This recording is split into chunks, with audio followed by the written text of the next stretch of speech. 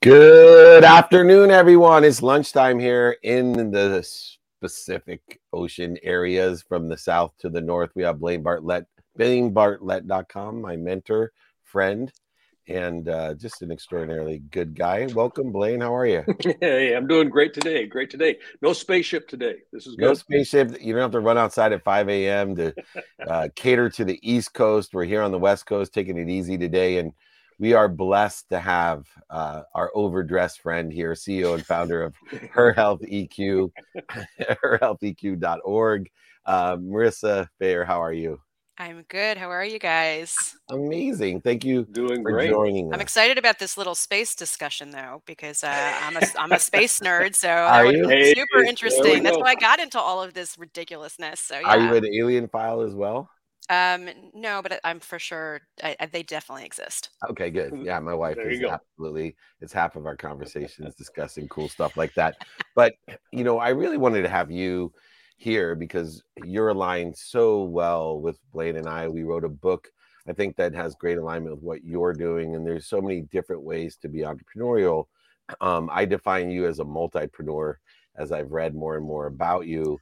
And I want to start with a really kind of simple question, with Her Health EQ, why are you, with all the capabilities you have, doing what you're doing today, especially with Her Health EQ?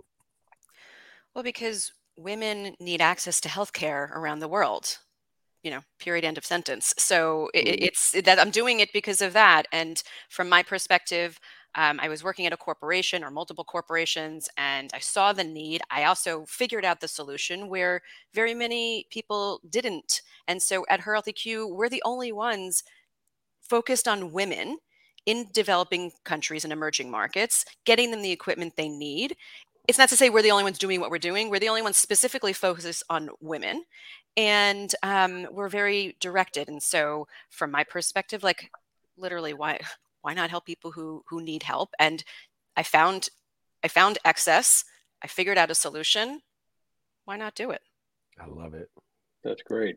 So, yeah, underserved women around the world globally. Do you have a kind of, I'm going to call it a sweet spot in terms of what you're focusing on and where you're focusing right now?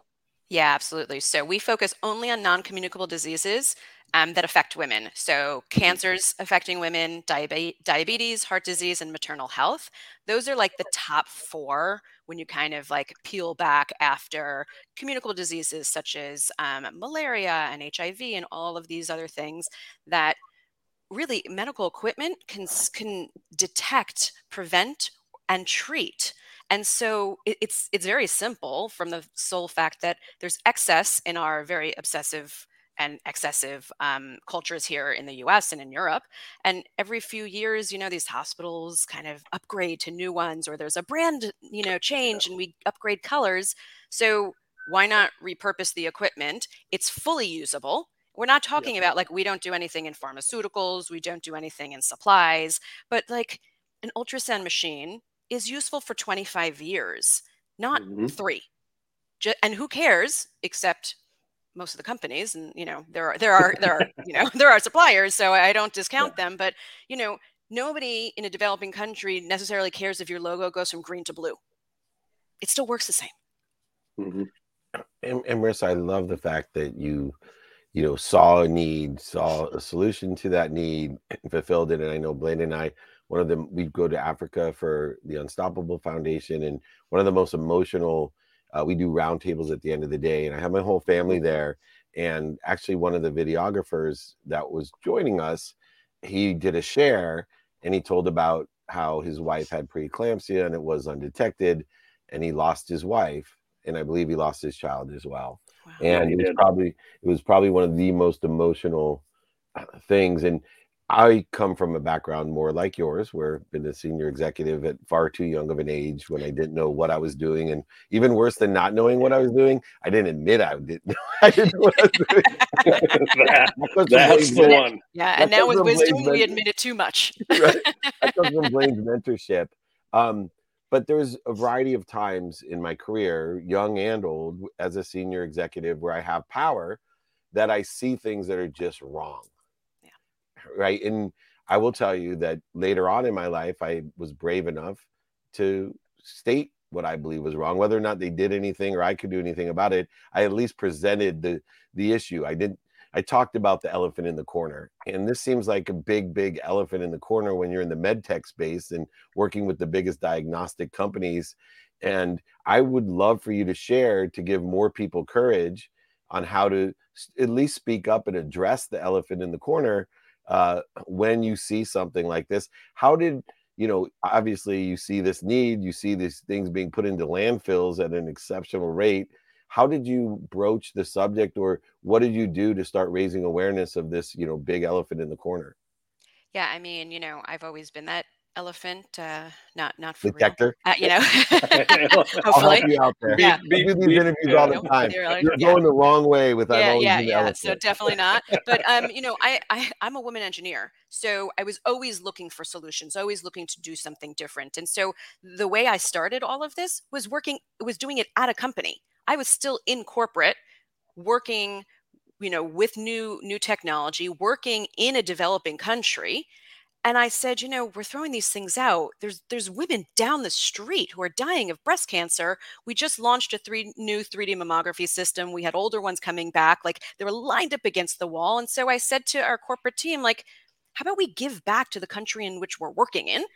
And so I started it from there. And then it was only many years later, once I left corporate, where I thought of, like, I kept thinking about it, and I was like, there's more to do. There's more equipment, there's more healthcare, there's more need, besides this one or two things that we were working with in the country. And so that's why I developed Her Health EQ. And quite honestly, like, my intent is that we are put out of a job eventually, and that these corporations do this themselves. And a lot of them have started these programs, which is amazing. So whether they've just seen it in the market, or they've seen us, or they've seen others, they understand it's a tax write-off for them. It is good press. It is goodwill on their tax. It is really employee engagement that makes people proud to be where they're working. And so they want to do more. They want to come up with new innovations. So maybe it can be deployed somewhere else for people who need it. They also see that it's a market opportunity.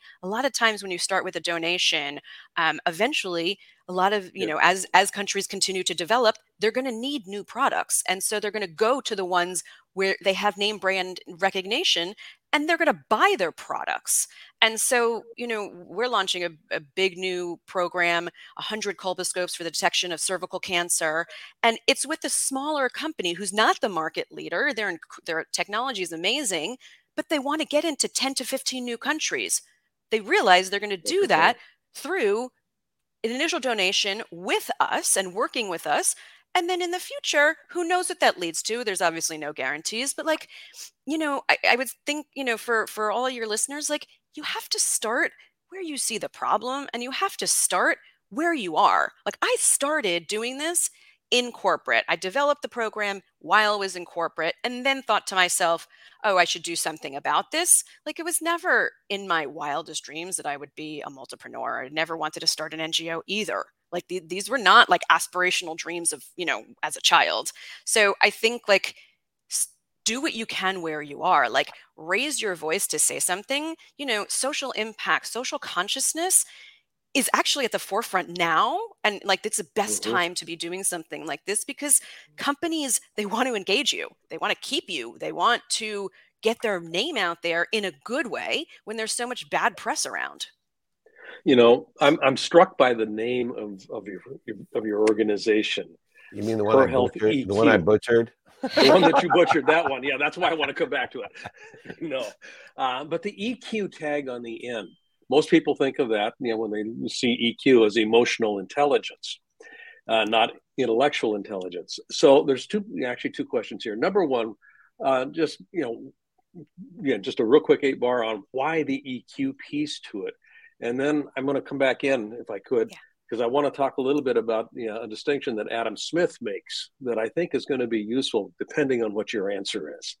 Not to set you up here. I know. I'm like, now it's nervous because I already have the answer. So EQ, it stands for Equipment for Equity. So both of them have the EQ, and obviously also others are, familiar with the EQ with emotional intelligence. Yeah. And So I like the go ahead. healthy part too, because I called it her health EQ is her health EQ. Healthy EQ. Yeah. And I'm a But marketing guy. I should have picked up on that. That's good. well, and I love your answer on that.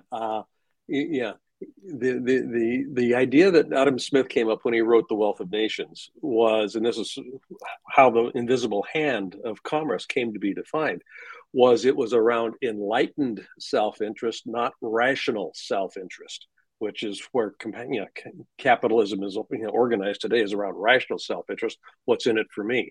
So what essentially you're doing is it's as a social responsibility vehicle. I mean, there's this piece that you're doing here. This is enlightened self-interest in the small company that you were just talking about. How do you get into these different foreign markets, these different international markets? Well, there's an enlightened self-interest that comes from being willing to be a social enterprise on the front end, as and then there's a commercial viability on the backside.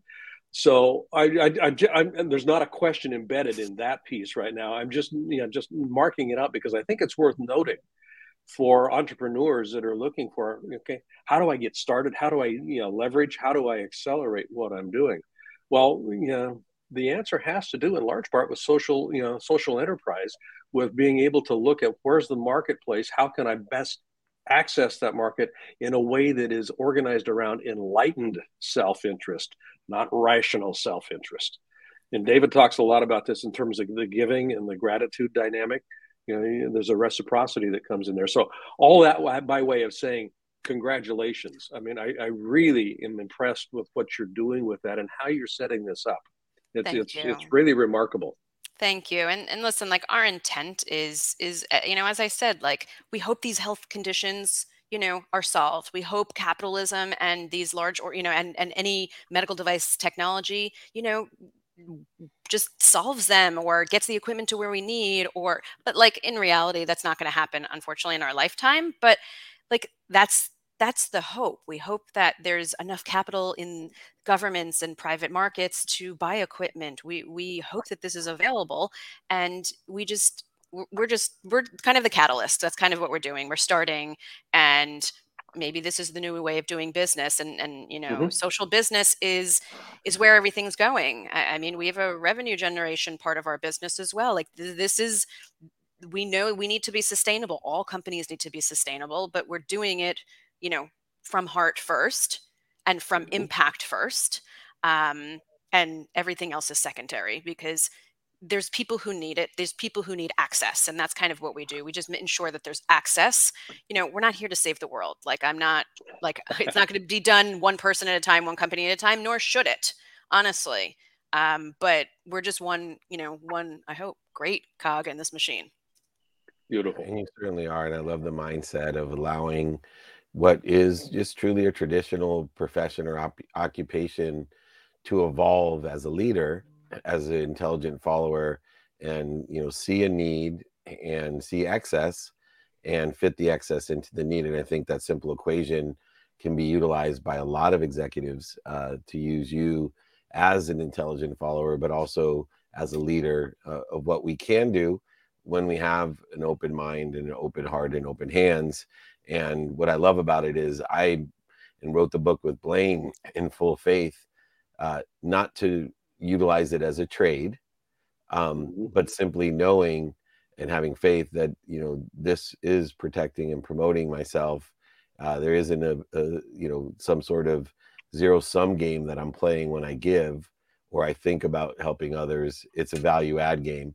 And the more value we add, the more value that comes. We just have to take time out of the equation. Marissa, thank you so much. Congratulations on both the personal, professional, and philanthropic success as a multipreneur in all areas. We certainly appreciate everything for the lives you certainly are changing by also helping our earth, not putting big machines into it as well. We didn't even talk about that. Marissa Fayer, CEO and founder of Her Health EQ. And I said it right this time, herhealtheq.org. Check it out. If you can help us in any way with her profit or nonprofit side, please reach out. We'll have you back on again. Congratulations. Amazing. Thank you. You're amazing. Thank you. Have fun. All right. Loved it. Love Love it. Our best underdressed, overdressed guest ever. Yes. Healthy Q.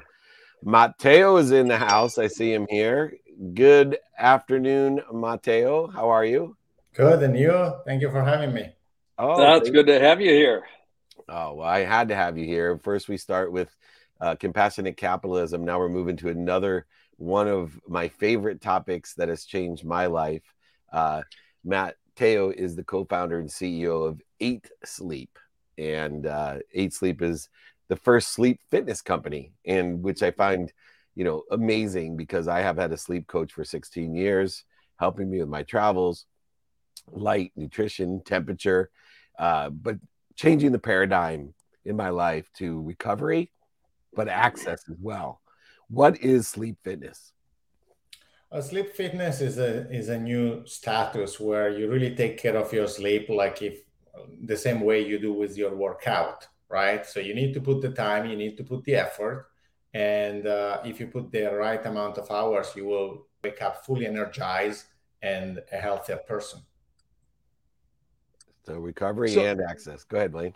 Yeah, recovery and access. So yeah, 8 Sleep was named. I mean, Fast Company actually named you as one of the most innovative companies, in the world. Literally, and what, about 4 years ago, I guess it was. And Time recognized you as one of the best inventions, or your product is one of the best inventions in 2018 as well. So specifically, and this is kind of getting real granular here, what is 8 Sleep? So we invented a technology that improves your sleep performance. So we change your body temperature during the night to maximize your sleep. And so it can heat or cool your body based on what you need, based on real-time biometrics, and you will fall asleep faster. You will get 30% better sleep. You will get 10% more deep sleep, and other major benefits in terms of sleep quality and recovery. And how does it know in the biometrics of it, certain temperatures, are they the same for everyone? Or does it, is it determined on who you are, what age you are, what region of the world you live in? How do we know what the ideal temperature is for different individuals? And how does the biometrics and thermoregulation work? Yeah, so temperature is different for everyone. It's based on your gender, your age, your metabolism, even what you had for dinner, if you had alcohol or not, for example. Then the other important thing is temperature needs to change during the night. Your body temperature is already changing during the night. We're not reinventing the wheel. We just make this transition faster and more efficient. And so the temperature that you need when you fall asleep is different from the temperature you will need 1 hour later, or the temperature that you need in deep sleep is different from the temperature you need in REM. Our product comes in 2 form factors. One is a cover that you can install onto any bed. The other is the whole mattress. Both of them, they come with sensors embedded. We measure your heart rate, your respiration, and your sleep stages. And based on that, temperature can be adjusted accordingly. Now, a blanket, let's just take the blanket product. My wife is next to me. She sleeps, she wants cool. I tend to be this furnace. Does your blanket? That's 'cause you're so hot. That's me. Sizzle. This is just a naive question here, and I'm curious because I'd very much like to explore this. Yeah, one blanket fits all, or do we? She and I need separate blankets. No, so each side of the bed will have a different temperature and different sensor. Okay. So you can sleep hot or cold, and we'll have your biometrics. And for your partner, they can sleep hot or cold, and they will have their own biometrics. I love this. This is gonna change my whole life. Now, obviously, Matteo, you've had a extremely competitive mindset. You were a great athlete at a young age, a competitor ski racer in Italy, played tennis, raced cars. And then when you went from all of the top tiers of the podiums to the top tier in clean tech, and, in the international legal world, how did you end up from being in those competitive situations? Probably in both areas, sleep is ignored, knowing athletes and working with them for so many years, and then in the legal world, in clean tech, competitive entrepreneurial world, sleep's even less of a concern. How did you then move, did all this before you're 30, into understanding how important the restorative nature of sleep and the fitness of sleep, and launching, this incredible company from that background? Yeah. Couple of different reasons. First, I used to be an athlete, so I have always, paid a lot of attention to recovery and rest and sleep. And so once, when I became an entrepreneur, I started looking into, why do I have to sleep 8 hours? And more than anything, why Elon Musk is taking me to Mars, but I still spend a third of my life on a piece of dumb foam? Why there is no technology in a third of my life, right? And so I started looking at a lot of clinical studies, and I understood that technology can improve your sleep performance and you could sleep less. And the bed is also the perfect form factor to substantially track your body and your health every single day. And so I came up with the idea. I had a co-founder who is the technical genius. He can build a rocket in the garage in one night. And so together, we built the first prototype, and that is how everything started.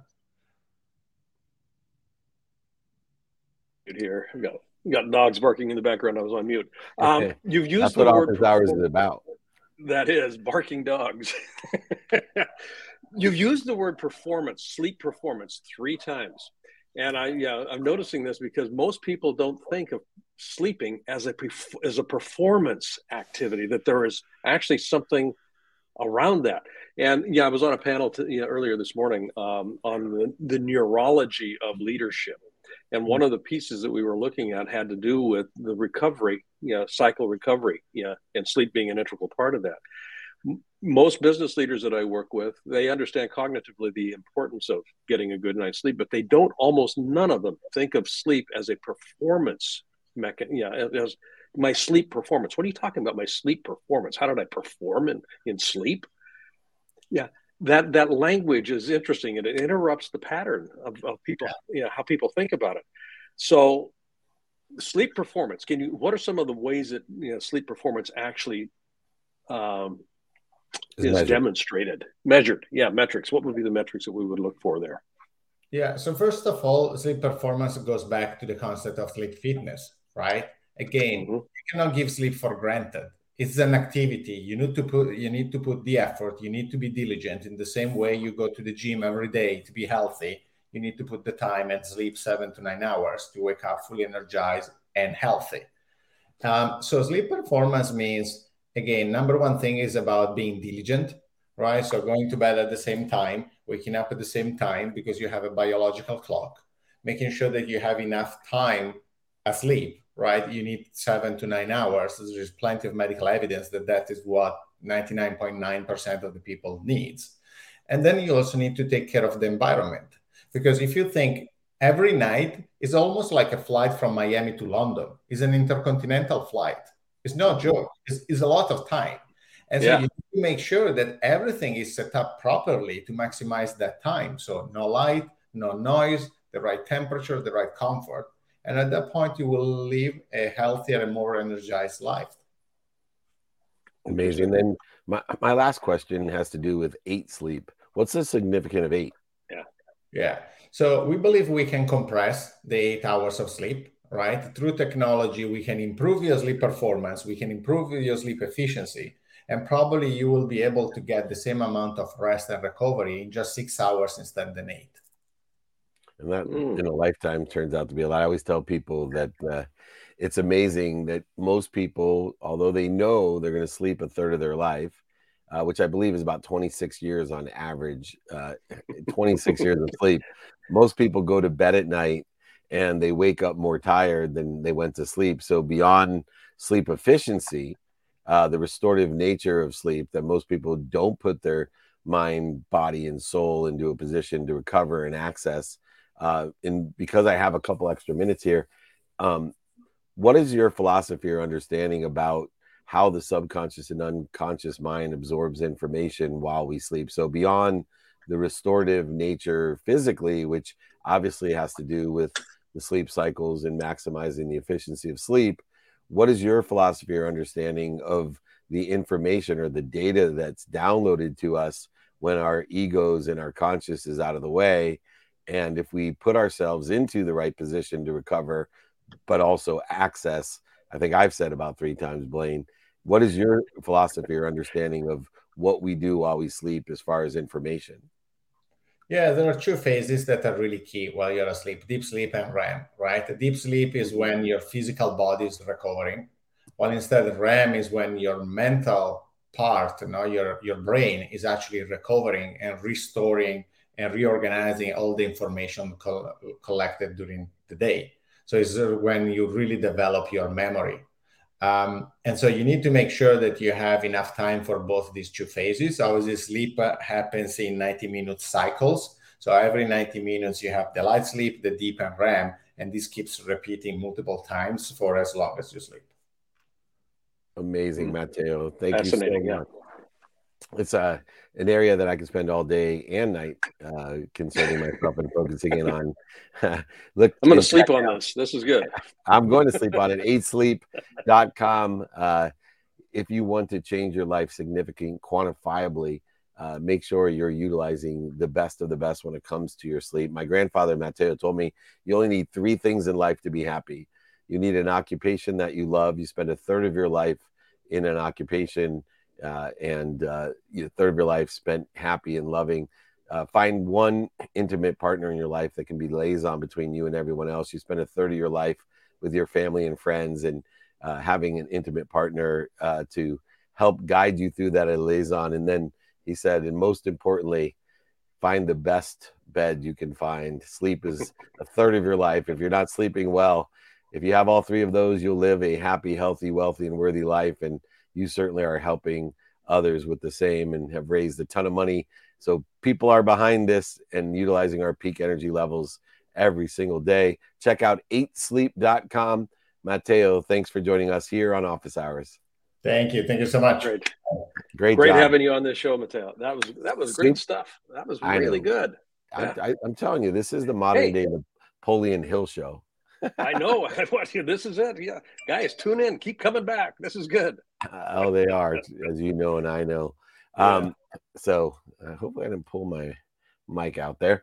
You're good. Anyway, we got a couple minutes waiting for our next guest, and would love, maybe we could have a little bit of a share on a takeaway. We did the Unstoppable Gala, and we had the incredible Sarah McLachlan. We had the Phalens honored, and to me, it's incredible.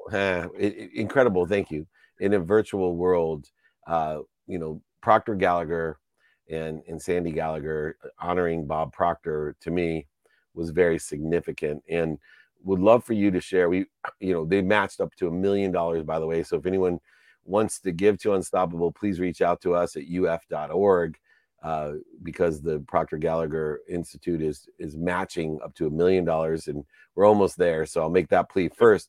But Bob Proctor had a significant impact on both of us, on our charity, on Sandy Gallagher, on your wife, Cynthia Kersey, the founder.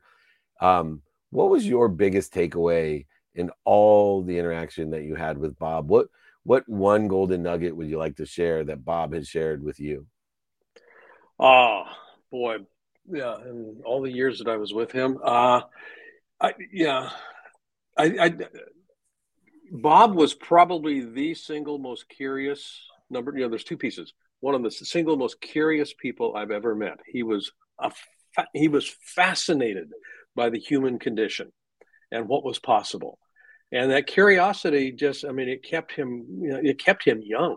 It really did. It kept him young. He was always looking for new ways to present things, new ways to kind of codify and say something different in a way that people kind of go, I've heard you say that before, but I've never heard you say that in that way before. So that curiosity.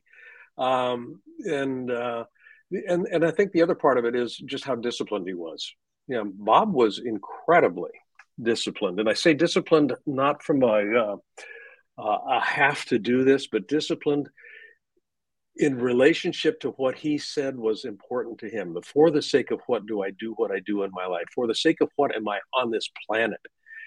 He disciplined himself. He studied every day. It was not an exaggeration when he was talking about, I've read and carried Napoleon Hill's Think and Grow Rich with me, and he had this tattered rubber band holding it together book. He studied that every day, and I know for a fact that was true, with him. He was disciplined in that, and it was that discipline that carried him through.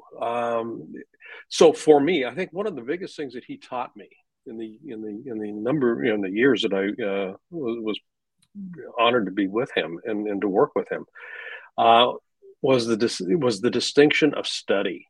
Don't just read, study. And I've taken that to heart. I mean, I'll take a passage out of a book, and we'll spend 6 months just reading that chapter. I mean, I just finished, Cynthia and I both just finished Wallace Wattles' Think and Grow Rich. I can't remember how many times I've done this. But Bob, before he passed, I was with him in December.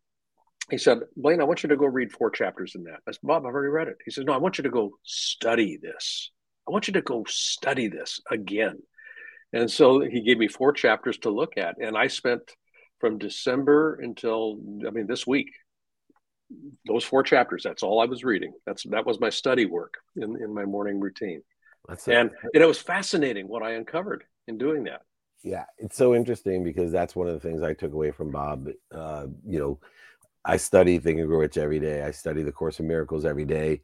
But I came up with the concept of being a student of your calendar because most people do what you said, right? They read something, they look at it. Most people don't they don't manage time, and they don't maximize their time, which is a valuable resource, because they don't study time. And I study my now, and the best way to study my now is to realize what activities I have planned, don't have planned in my sleep, activities I get paid for and don't get paid for of my now, by studying my calendar and having calendar captains and making a true non-negotiable of that. We have Rajeev here. We will bring him in. Matt is slow on the draw. We're making him wait. Thank you for your patience, Rajeev. How are you? I'm doing great. No problem at all. Happy to be here. Yes. Good to have you here, my friend. Blaine has taught me we don't talk about problems. The biggest misuse of time is between problems and solutions. So we talk about solutions. And as the co-founder and CEO of Pubmatic, and your entrepreneurial journey is fascinating to me. And I really, through what you're doing at Pubmatic, understand how we create profit. And I talk about market makers and margins. And the margins are an ever-changing landscape with tech and interest rates. And, looking at what you are doing, how has tech, we'll start there, really created an interesting variable in creating profits in a market and in the margins that are created from that market? Well, I think the great thing about tech is the scalability and the efficiency that you can generate through a highly leveraged tech platform. And that's exactly what we've done at Pubmatic. We built a technology platform that powers advertising for content creators around the world. And I think it's really important because advertising is the primary business model on the internet. And so the revenues that we generate for our content creator customers are money that they can put back into creating new content and distributing that content, that all of us as consumers love. And the way to do that, and the right way, of course, on the internet, is you need to use data, you need to use infrastructure for processing, and you need to do it in a very scalable and automated fashion so that we can keep on innovating, right? The internet is always changing. Just think about the pandemic experience that everybody just went through. The devices that you use today look pretty different than the devices, that we probably were using just prior to the pandemic. The things that we're doing on the internet, banking, seeing a doctor, buying a car, right? Those are all things that probably we thought we would not be doing, pre-pandemic on the internet. So I think automation and scalability plays a key role in, how do we serve billions of consumers around the world and thousands of different content creators.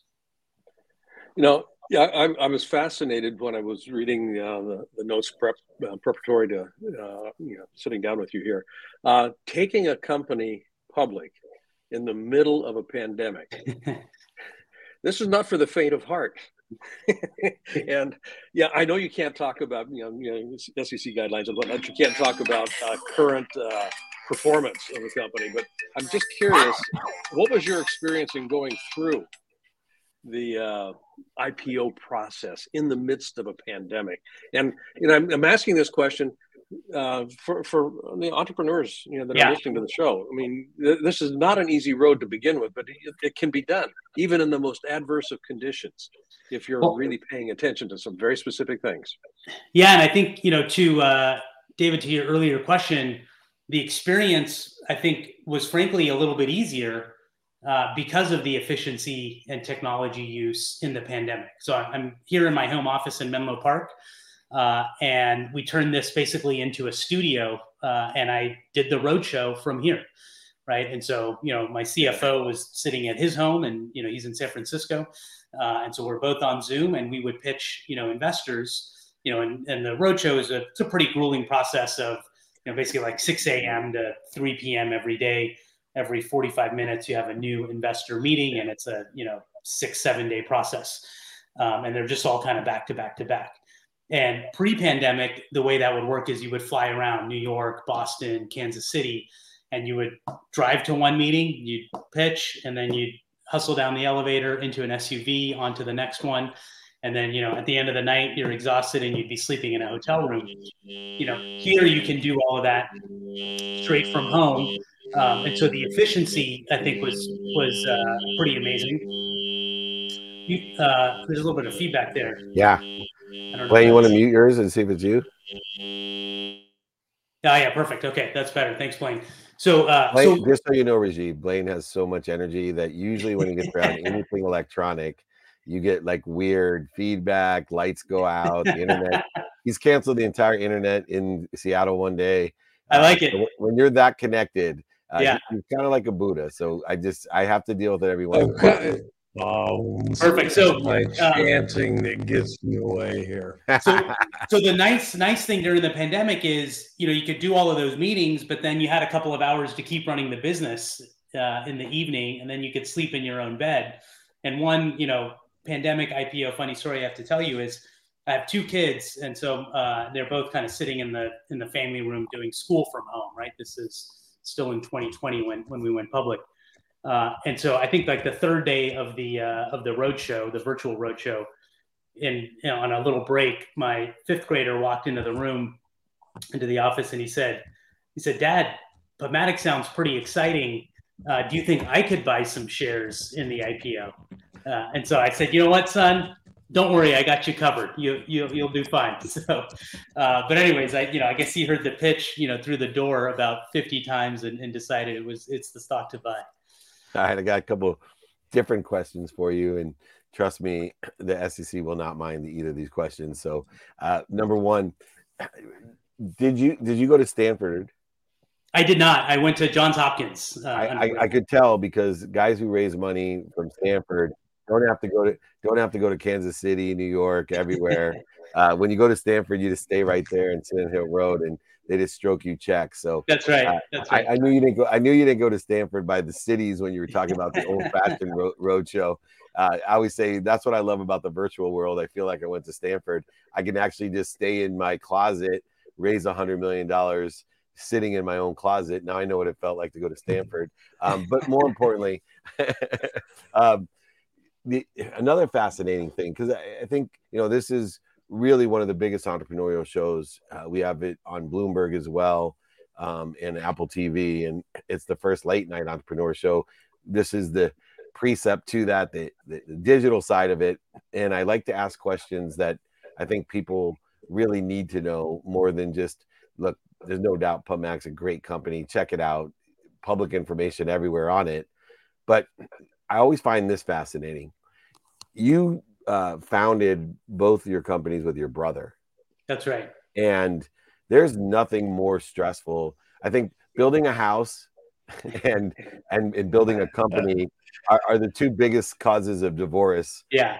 And that's not just divorce between wife and husband or intimate partner and intimate partner, but brothers and brothers. It causes some really big problems. I'm and Blaine are both, pretty well-known coaches, and we've had brother to brother business problems that extend beyond. For you, how have you been able to keep that relationship that carries a lot of baggage, carries a lot of competitive mindset, working with our brothers in what can be some of the most stressful situations of a lifetime, and you've done it twice? Well, so in our first startup, we were both here in Silicon Valley, and we were kind of fresh out of college. You know, every once in a while, a business argument would turn into a heated discussion about, you know, when you were 8, you did this to me, or Yeah, when that's you were what I 10, was you did that, right? Yeah. So I think it's exactly what you're getting at. Now, in our second company, in Pubmatic, we had the benefit of distance. So he had moved to India and was overseeing a lot of the development organization. And so India just so happens to be, it's basically 12 and a half hours time zone difference. Yeah. So the beauty of a call between the US and India is both people are annoyed at the time zone, right? It's either dinner time for one person and breakfast time for the other, or vice versa. So you can only argue for so long, you know, before you kind of just lose the energy to do that. And so it forces you to be, you know, very focused in your communication, very solution oriented as opposed to problem oriented, and, you know, and just efficient. And so that's worked well. Now he's moved back to the U.S. I don't know what it was, 5-6 years ago, something like that, and, you know, lives in the same town as I do. But I think the benefit of that distance, you know, has lasted over the years. Beautiful. That's great. And it's also true with, you know, primary relationships. Blaine, we're having a little technology difficulty. I apologize. Hey, log in, log out, Blaine, real quick. Matt, can you do that? Rajeev, Pubmatic.com. Now, the pressures right now in the importance of building a profit generating business is the last question that I have before we get to Emad. Profit is an interesting creature when it comes to companies. You know, for you, where do you place it on the priority chart as far as being profitable and generating profit compared to being prospective in your value? Yeah, look, we've always focused on having a balanced business, which is both revenue growth and profitability. We've never really subscribed to the notion that, you know, you gotta lose money and, you know, grow at crazy growth rates and you can't make money doing it. And just as a data point around that, this last quarter, Q1 of 2022, that was our 12th straight quarter of positive GAAP net income and our 24th consecutive quarter, so 6 years of positive adjusted EBITDA. So, you know, it's something that we've been doing for a long time. And I think when you're capital efficient, you think about problems in a different way. You know, so for instance, our engineers, I think they think a lot about, okay, I've got to scale up to more and more volumes. I mean, we process over 300 billion ads on a daily basis, but they know that, hey, to get to the next 100 billion, we're not just going to deploy a third more capital. It's that we got to make the software more efficient, right? We got to go look at the code and we got to figure out, okay, you know, where is the time being spent on the CPU? How much memory is being used? How can we re-architect software to, you know, to be more efficient? And when you take that approach, you know, and you can put a couple of engineers on that, at our scale, the payoff is massive, right? So you have, you know, a couple of engineers focused on making some component more efficient versus, oh, I've got to spend now $5 or $10 million more of CapEx. So I think it really starts with having a mindset that says, you know what, we can do both, and we're going to find solutions that meet both growth and profitability metrics that we want to achieve. I love it. Rajeev, Goel, thank you so much. Great lessons today, especially the interpersonal ones. We appreciate you illuminating those for us and being completely transparent with us. Pubmatic.com. Great company, great leadership. Check them out. Come join us again, Rajeev. You're an incredible entrepreneur, and best of luck with you and your brother. Thank you, guys. Thanks, David. Thanks, Blaine. Appreciate it. Thanks, Rajeev. Sorry I had to drop off. Glad to see you again. We got him back. We got you back. Got him back. Sound okay? Yeah, sounds great. Just in time for our cleanup hitter of an extraordinary day. Always amazes me. I just have to, Blaine, take 1 second to give my appreciation to my team, because you've been doing hundreds of these with me. It's turned into a TV show on Bloomberg, and Apple. It was on Amazon, and you see the quality of guests, not just on TV show, which is easy to get the Deepaks and Sadhgurus and Tillman Fertittas and Dan Aykroyds, Brett Favre's of the world, but to get people here every day of this caliber is extraordinary. And of course, our cleanup hitter never lets us down. Emad is here. Hasan, he is the co-founder and CEO of Retina AI.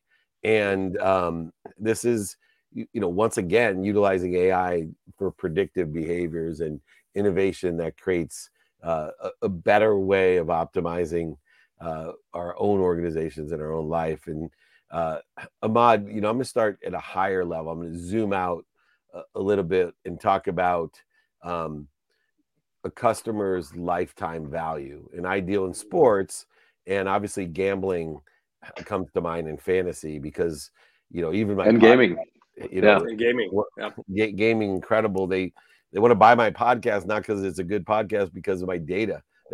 They want all those people in that demographic, and the lifetime value of listeners of our podcasts has an extreme value. How does your predictive solution help with understanding the customer intelligence side of maintaining a customer? And does it apply to employees as well with employee retention? Interesting question. Yeah. Well, first of all, thank you so much for having me, David and Blaine. Really appreciate you guys having me today. And yeah, it's a really interesting question. And I'll give you a little background on like how I stumbled on this problem and what it means for a lot of the companies. So my background, I'm an engineer at heart. I started off my career building autopilots for helicopters and satellites, and then moved into this tech world where I ended up working for PayPal and Facebook. And one of the big things I got to see were two interesting problems. At PayPal, I built these products for merchant analytics where I could analyze any merchant and their health of the merchant based on customer behavior.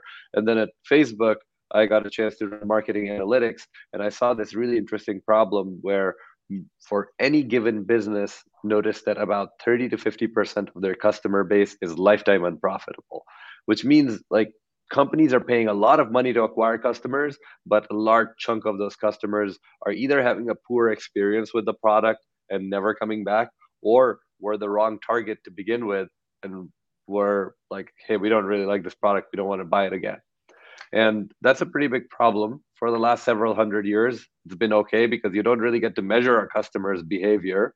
And then obviously the last couple of decades, this problem of not being able to see which customer is really coming back to my business is going away as we digitize the businesses and really start to see customer behavior. Now, obviously, the industries you mentioned are ones that have been noted, have been looking at this for a long time: gambling, gaming, even grocery stores. Think about you go to a grocery store, at the end of the checkout, you'll put in your loyalty card number, and with that, they know how often you really come back, right? So there's this whole concept of customer level profitability that is now emerging. And it was really cool to kind of hear your question to Rajeev prior about how do you think about profitability. It ties in really well because companies today still think about aggregate level profitability, not customer level profitability. And if you go down to managing customer level profitability, not only is it good for the business, it's good for the customer because you make sure that the right customer is getting the right product.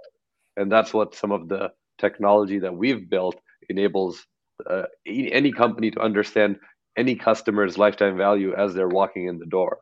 So imagine you're a Starbucks, and for the first time I show up at Starbucks, being able to know if I'm a $5 cup of coffee or a $30,000 customer over the course of my lifetime could be really important.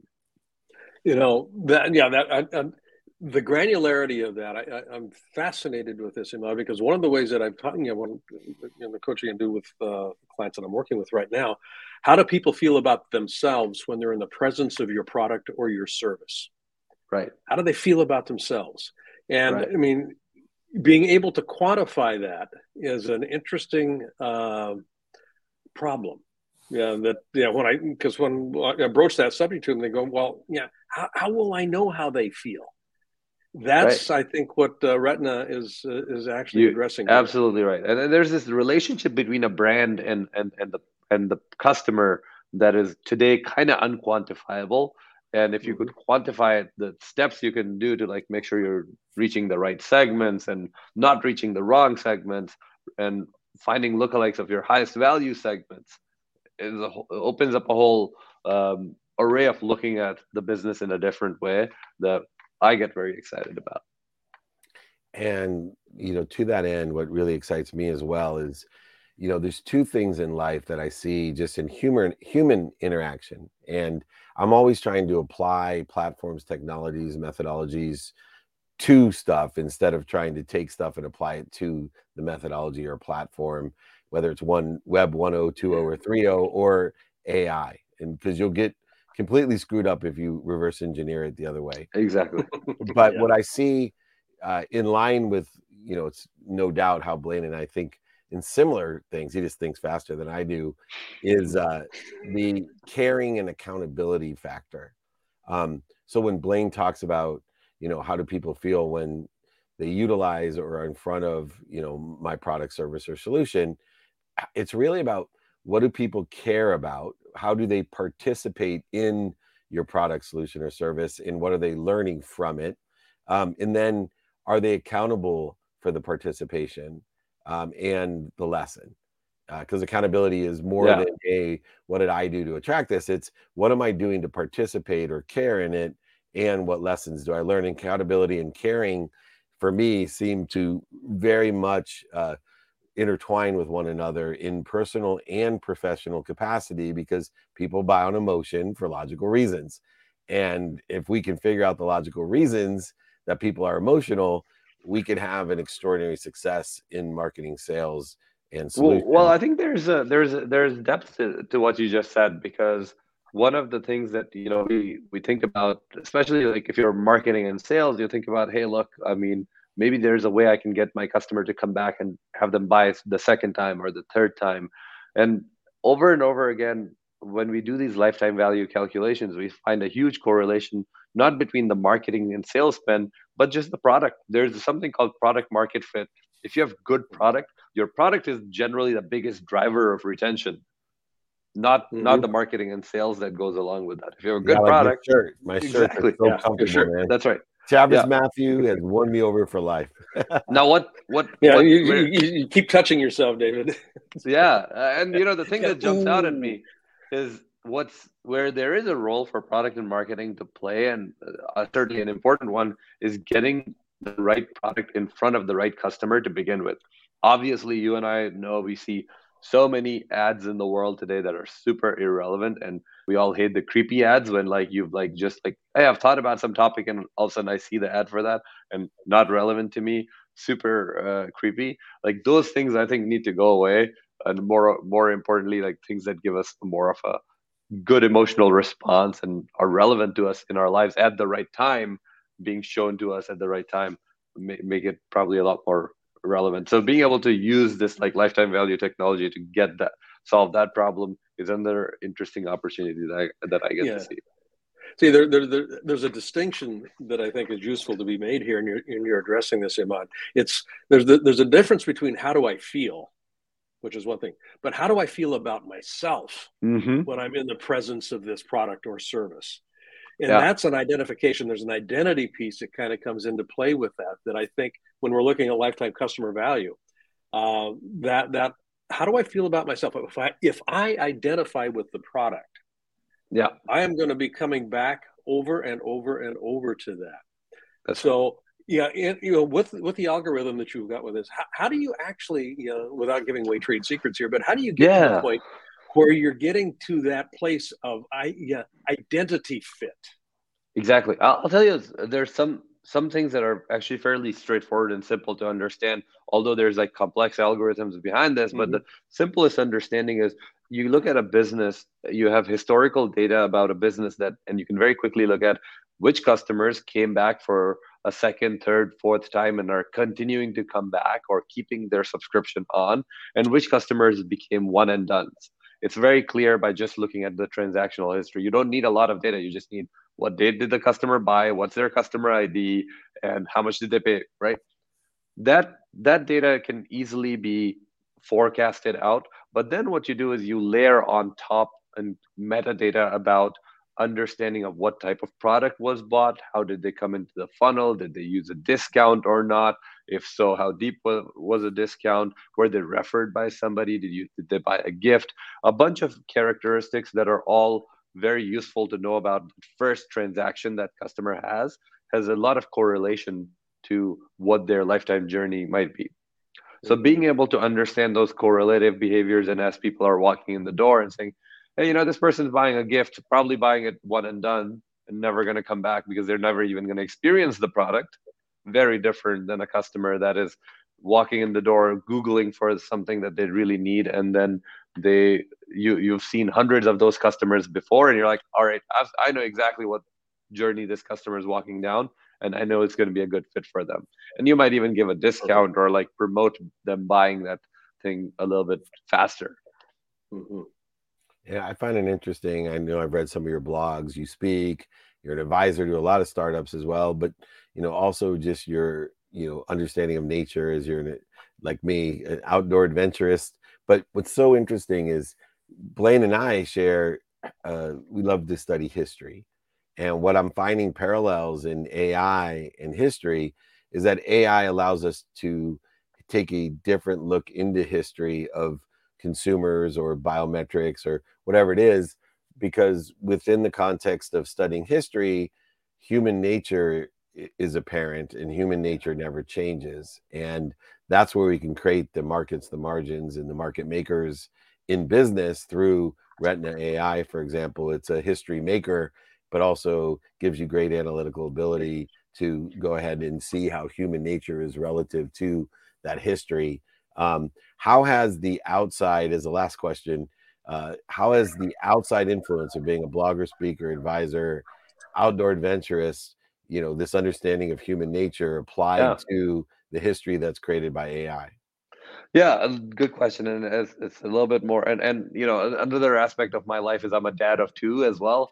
And Nice. Thinking I about got that. you by 2 times, buddy. I got 4. So. 4, that's amazing. You have to teach me how you live with sanity in that world, because even 2 sometimes feels like a lot. Go to BlaineBartlett.com. That's all I'm saying right there. Sounds good. But yeah, I think there's a couple of things that are very important.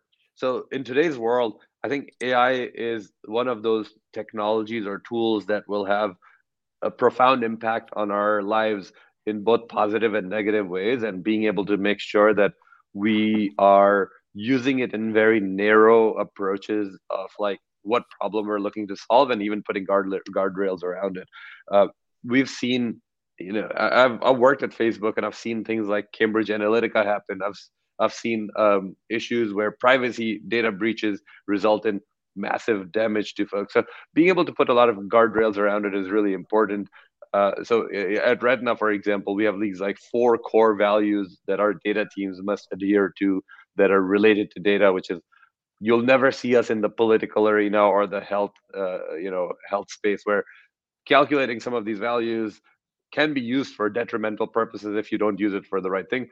We think on the marketing side, we can use it in a way that's very privacy centric and useful, but obviously there are places where it could be used that we should just like shy away from. We're like, we know what the importance of AI being used in the right way is important, and keeping it away from the wrong hands is also very important. So we think about the ethics of it quite a bit as the crux of it, and that's what the outside perspective gives me, that making sure that we're not just running wild with the technology. I love it, my friend. Good. Emad, Hasan, please join us again. We'll talk about the ins and outs. We didn't even get into one of my favorite topics of being able to feed those people in our business that feed us, and go ahead and allow the people that bleed us to fall away. With 30 to 50% of all customers that people have are unprofitable, and learning that is very important as well. Check them out, retina.ai. We'll have you back. Thanks, Emad, for all of the insight that you give us, and check him out as well. He writes a great blog. And thank you for having me. I really appreciate it. Thank you, buddy. Great having you on the show. Thanks. Good luck with those kids. All right, Blaine, takeaway of the day. We got 4 for 4 in here. 4 for 4. Takeaway. The takeaway, I think, is, okay, this is coming out of left field, but in part, it's just with all four of them, as entrepreneurial as all four of these guests were today, just being willing to show up, noticing, what's kind of missing here. What can I do? Marissa was a great example of that. There's something I can do here. So I just showed up, and I have to be in the game. All four of our guests today were in the game, stayed in the game, were interested in the game, and they've made some huge differences as a consequence of that. So I think, just my willingness to show up and play, I'm going to take that away. My willingness to show up and play. Yeah, my football coach in college would always say, because I was a very emotional player and I had to learn to stay at the majesty of you were an emotional player? Yeah. And he would say, just keep playing, Dave. Just, I know you scored, quit celebrating, or I know you got beat, quit crying. Just keep playing. But for me, my takeaway is simplicity, and what an impact we can have by keeping it simple. And, Marissa, who saw a simple problem and found a simple solution, although it was big. I love Matteo because he addresses one of the simple problems and found a simple solution, meaning that, look, people are not rested when they wake up. It's a third of their life. Obviously, in Rajeev's case too, as well as his entrepreneurial journey of the tech, rising interest rates, profit. Like this profit, right? We need to be profitable as a business. So PubMatic allows us to keep our controls in place. And then Emad, obviously, the simplicity of why do people spend so much on money and time on customers that bleed us, that aren't profitable. And so these are just simple problems, and the misuse of time that exists between simple problems and simple solutions are just a matter of the interference of our own complexities and our own insecurities. And thank you, Mr. Bartlett, blamebartlett.com, for helping me clear the interference between me and the simple solutions that exist in my life to help me make more money, help more people, and have more fun. Or, like I say, realize the potential I have of happiness, health, wealthiness, and worthiness, deciding and declaring what I'm doing to interfere with it. And there's no doubt why gentlemen like Bob Proctor, who I honor today, and we honor at unstoppableuf.org, uf.org, get us over the $1 million mark as the Gallagher Proctor Institute is matching us. Blaine Bartlett, thank you so much. I'll see you very soon. Very soon, my friend. Take care. Have a great training tomorrow morning. 7:30, right? 7 a.m. I think. 7 a.m. Pacific. 7 a.m. Pacific. If you're not in his coaching program, guys, get yourself registered. Get in there. It's good stuff. It. Thank you, Blaine. You bet. Awesome. The Mindset Mastermind, my mentor, and many others that are leading the world. He mentors the mentors, and that's what I love about Blaine. Remember, David@dmeltzer.com. If you're not registered for free training at 7 a.m. Pacific time, over 65,000 people are registered. Join the group. We're a bunch of sponsors and power sponsors, a great community trying to be kind to our future self and do good deeds. Remember, be more interested than interesting here on Office Hours. Thank you, Matt. We did the noontime version. I like it. We got Mr. Bartlett wide awake, and me too, out of the spaceship. Take care, everyone. Be kind. I'll see you next week.